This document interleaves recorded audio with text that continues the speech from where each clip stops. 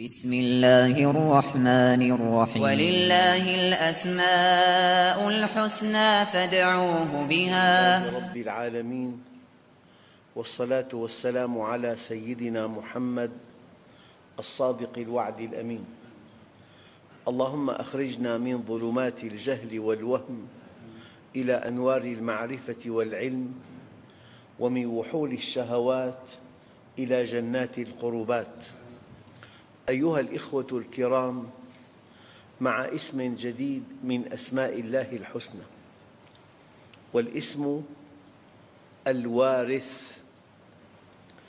وقد ورد هذا الاسم في القرآن الكريم على سبيل الإطلاق، أي من دون إضافة، والتعظيم، معرفاً، كما في قوله تعالى: وكم أهلكنا من قرية بطرت معيشتها فتلك مساكنهم لم تسكن من بعدهم إلا قليلاً وكنا نحن الوارثين.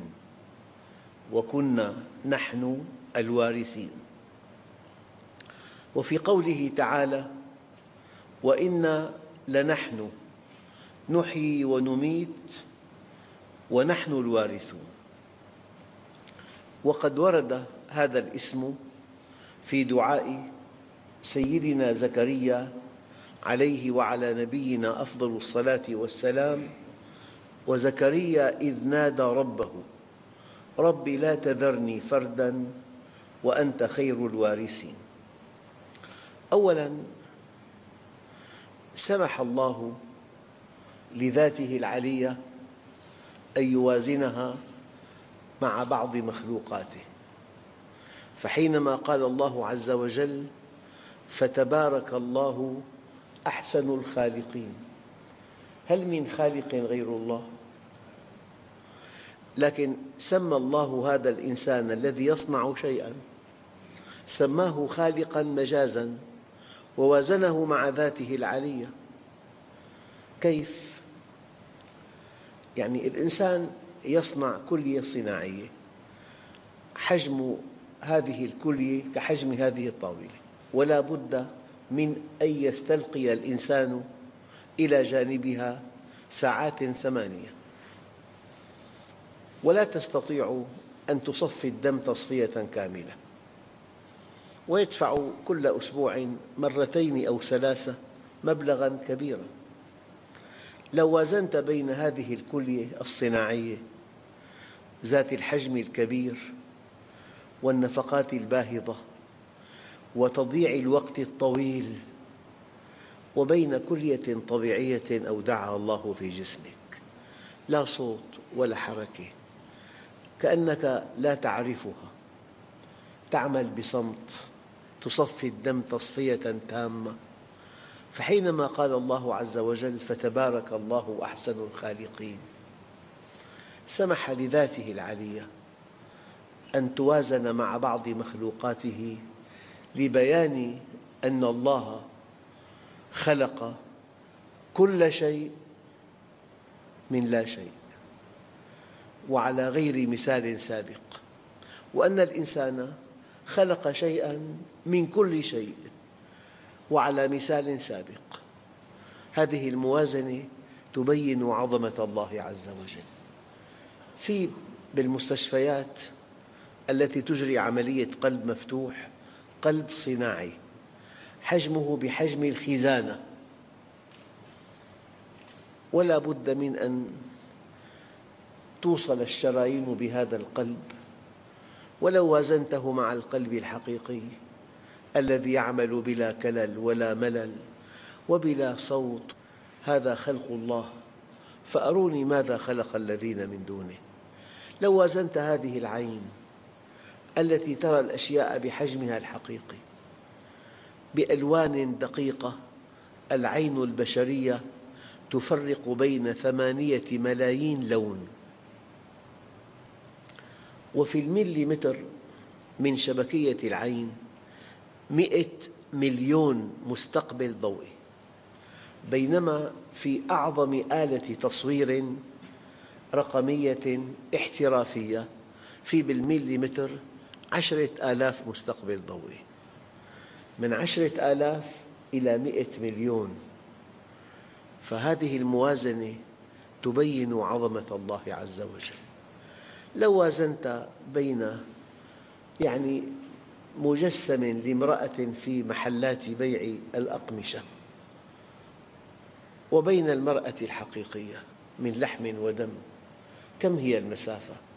لو وازنت بين وردة صنعت من البترول البلاستيك وبين وردة طبيعية، فتبارك الله أحسن الخالقين. وقد قال الله عز وجل: وهو أسرع الحاسبين.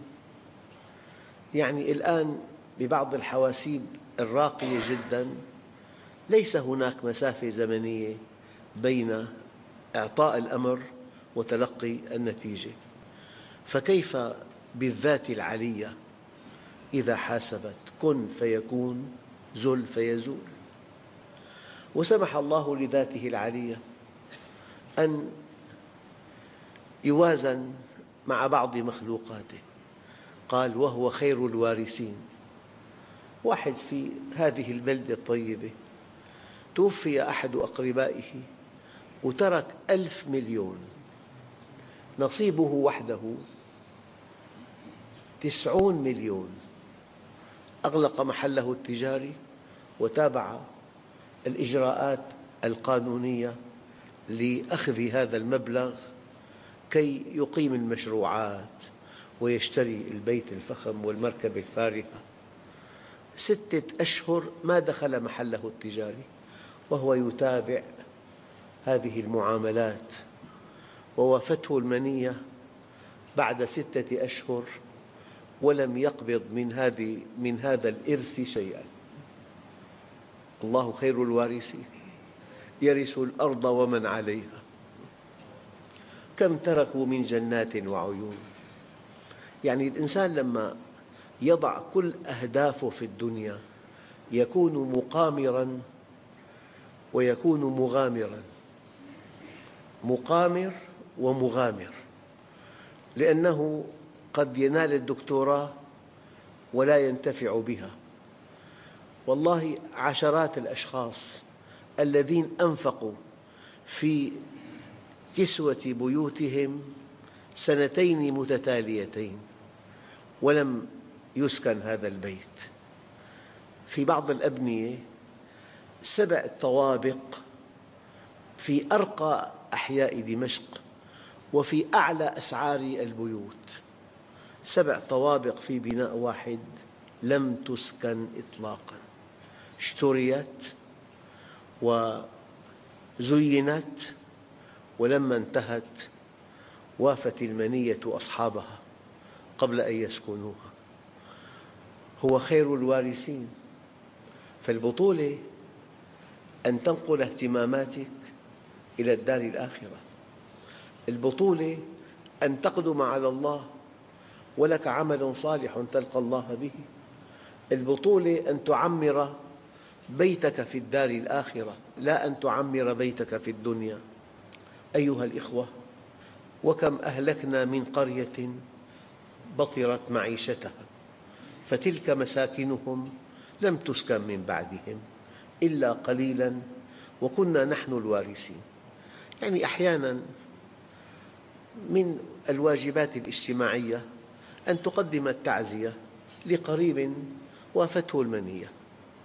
أحياناً يكون بيت هذا القريب في أرقى أحياء دمشق وثمنه فلكي، 100 مليون 130 مليون، وأنا أؤدي واجب التعزية أسأل: من اختار هذا البلاط؟ صاحب البيت. أين هو الآن؟ من اختار هذه المناظر الرائعة؟ صاحب البيت. من اختار هذه الثريات؟ صاحب البيت. من اختار هذا الفرش؟ صاحب البيت. أين هو صاحب البيت؟ تحت أطباق الثرى. فالبطولة أن تعد لبيت في الآخرة. أيها الإخوة الكرام، كل مخلوق يموت ولا يبقى إلا ذو العزة والجبروت، والليل مهما طال فلا بد من طلوع الفجر، والعمر مهما طال فلا بد من نزول القبر، وكل ابن أنثى وإن طالت سلامته يوما على آلة حدباء محمول، فإذا حملت إلى القبور جنازة فاعلم بأنك بعدها محمول. البطولة أن تعد لهذه الساعة، ساعة مغادرة الدنيا، أن تعد لهذه الساعة العمل الصالح. يعني الإنسان كل يوم يقرأ عشرات النعوات، لماذا لا يوقن أنه في أحد الأيام لا بد من أن يقرأ الناس نعوته؟ يكون ملقى على فراشه وقد فاضت روحه إلى السماء، والأهل بعضهم يبحث عن قبر، وبعضهم يجري معاملة الدفن، وبعضهم ويخرج هذا الإنسان من بيته لا على رجلين بل في نعش ولن يعود. هذا اليوم العصيب، كل يوم ندخل إلى المسجد لنصلي، لم لا نوقن أنه في أحد الأيام لا بد من أن ندخل المسجد لا لنصلي بل ليصلى علينا؟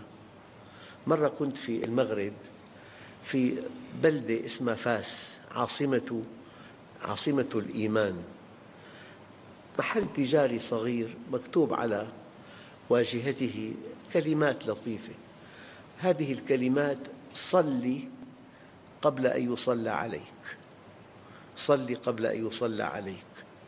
فلذلك كلمة الوارث، هذا المال ليس لك، هذا البيت لن تبقى فيه إلى أبد الآبدين، هذه الزوجة الرائعة لن تبقى معك، إما أن تغادرك أو أن تغادرها، هذا المحل التجاري، هذا المكتب الفخم، هذه السيارة الفارهة، هذا الذي تستمتع به لا يمكن أن يبقى لك دائما.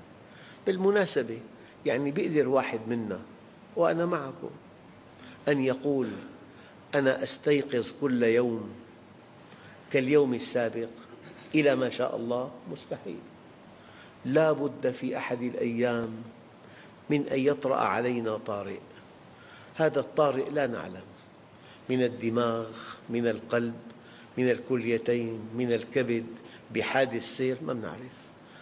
هذا المرض الذي ينهي الإنسان أنا أسميه بوابة الخروج. ماذا أعددنا لبوابة الخروج؟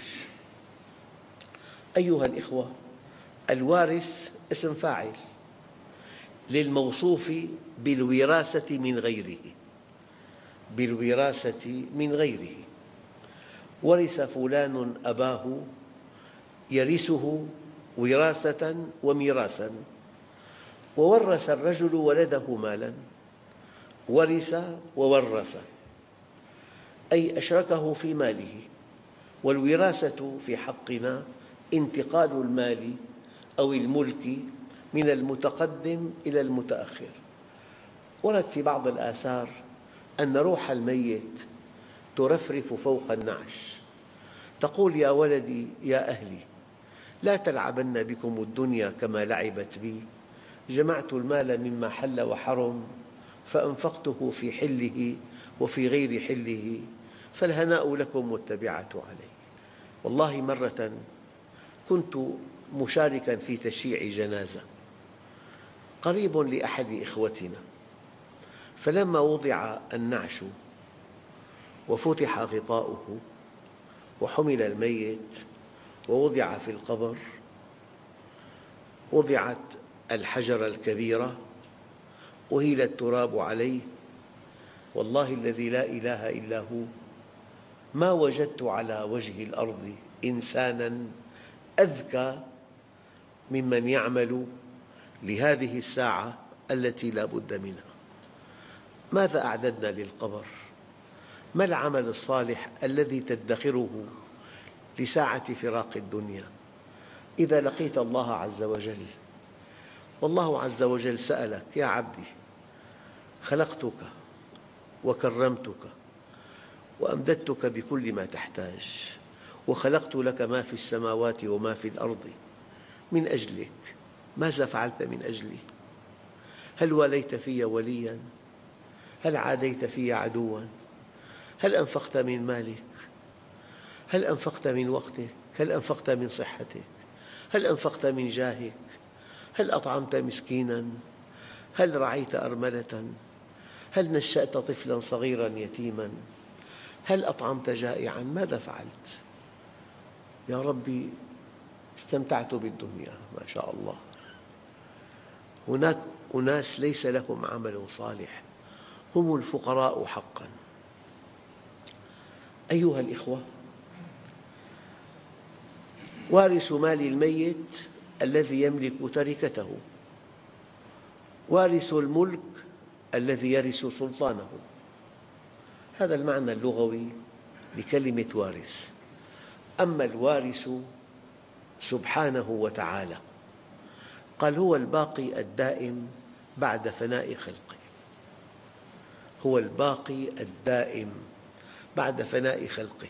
أحياناً يخطر في بالي حينما أرى سوقاً من أسواق دمشق العريقة، وليكن سوق الحميدية، أقول كل 50 عام في أشخاص جدد في هذه المحلات.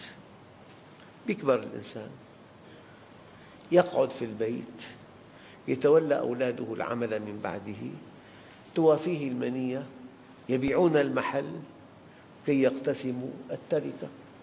يأتي إنسان جديد. هذه البيوت كلها وهذه الأسواق كلها كل 50 عام تقريباً في أناس جدد. مرة قرأت كتاباً من 4 أجزاء عن قصص العرب، اتعظت بعد قراءته موعظة بالغة. وجدت أن الأقوياء ماتوا والضعفاء ماتوا، والأغنياء ماتوا والفقراء ماتوا، والأصحاء ماتوا والمرضى ماتوا، والأذكياء ماتوا والأغبياء ماتوا، وكل مخلوق سوف يموت. ماذا بعد الموت؟ هنا البطولة. الوارث سبحانه وتعالى هو الباقي الدائم بعد فناء الخلق، والوارث صفة من صفات الله جل جلاله، وهو الباقي الدائم الذي يرث الخلائق ويبقى بعد فنائهم، والله يرث الأرض ومن عليها وهو خير الوارثين. هذه المنطقة منطقة الشرق الأوسط جاءها الرومان وجاءتها شعوب كثيرة. أين هي؟ تحت أطباق الثرى. الله يرث الخلق، بل هو خير الوارثين، أن يبقى بعد فناء خلقه جميعاً ويفنى من سواه فيرجع ما كان، فيرجع الأمر إلى الله عز وجل وهو خير الوارثين.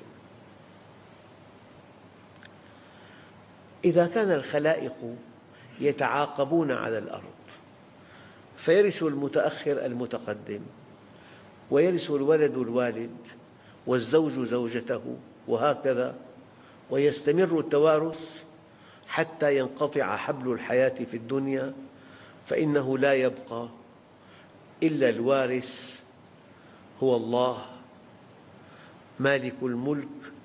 قال تعالى: ولله ميراث السماوات والأرض والله بما تعملون خبير. فالوارث إذن هو الباقي بعد فناء خلقه، أو الوارث لجميع الأشياء بعد فناء أهلها.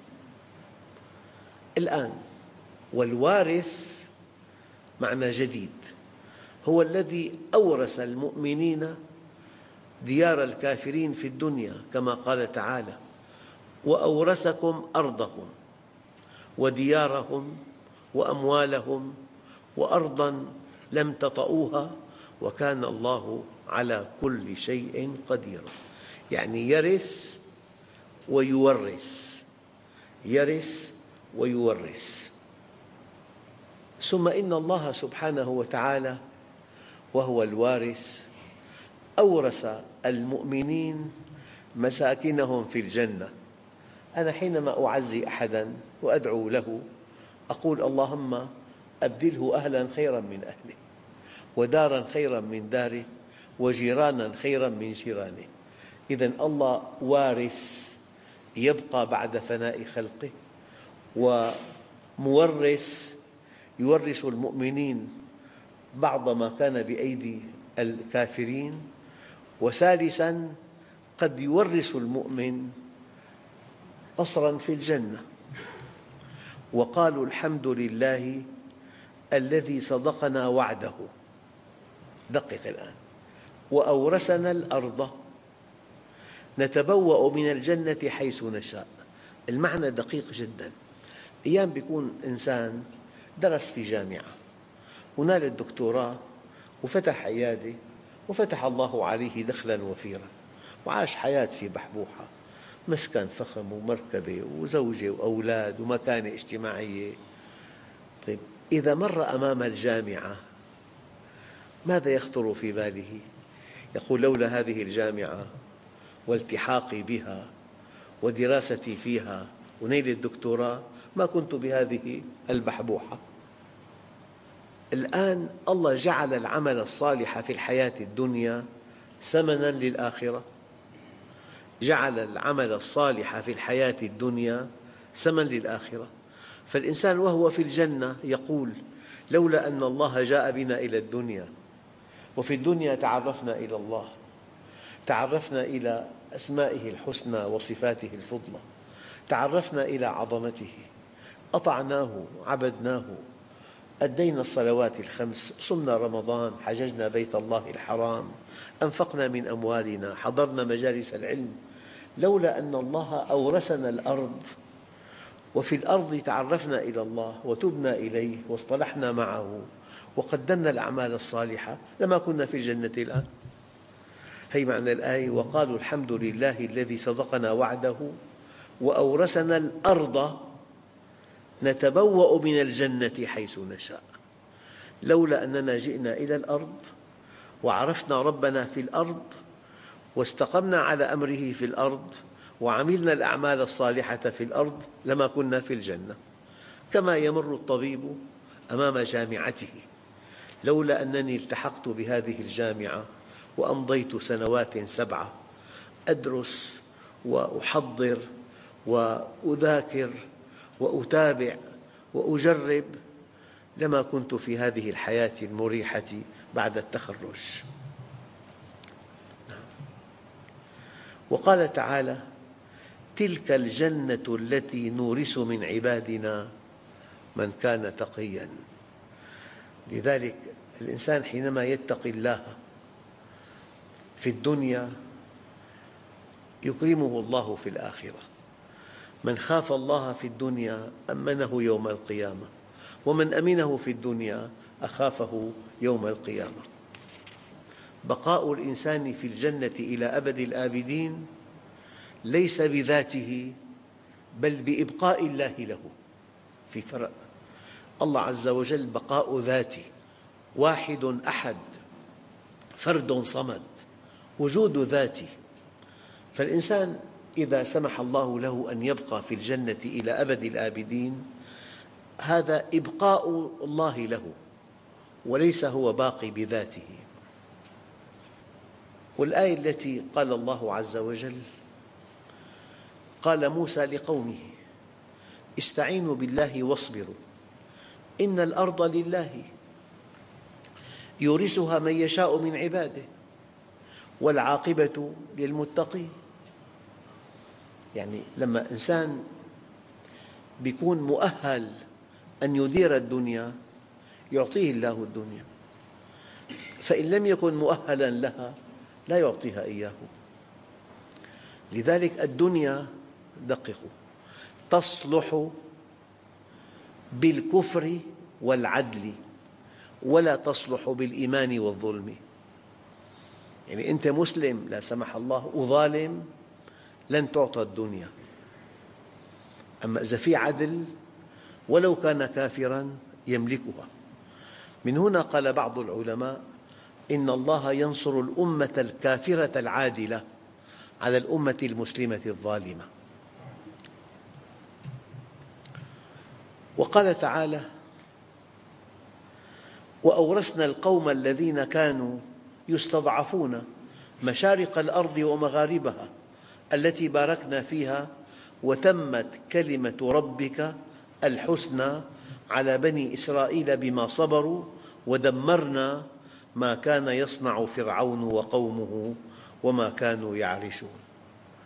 يعني هذا المعسكر الشرقي الكبير العملاق الذي دام 70 عاماً يرفع شعار لا إله، أين هو الآن؟ من حاربه؟ تداعى من الداخل. هذا معنى قوله تعالى: إن الباطل كان زهوقا. زهوق صيغة مبالغة، يعني أكبر باطل في الأرض زهوق، ومليون باطل في الأرض زاهقة. وزكريا إذ نادى ربه: رب لا تذرني فرداً وأنت خير الوارثين. بطولة المؤمن لا أن يموت فتنتهي دعوته، بطولة المؤمن أن يكون حوله دعاة على شاكلته. هذا يسمى اليوم العمل المؤسساتي. العمل المؤسساتي لا يتأثر بموت أصحابه. العمل المؤسساتي حضارة لا يتأثر بموت أصحابه.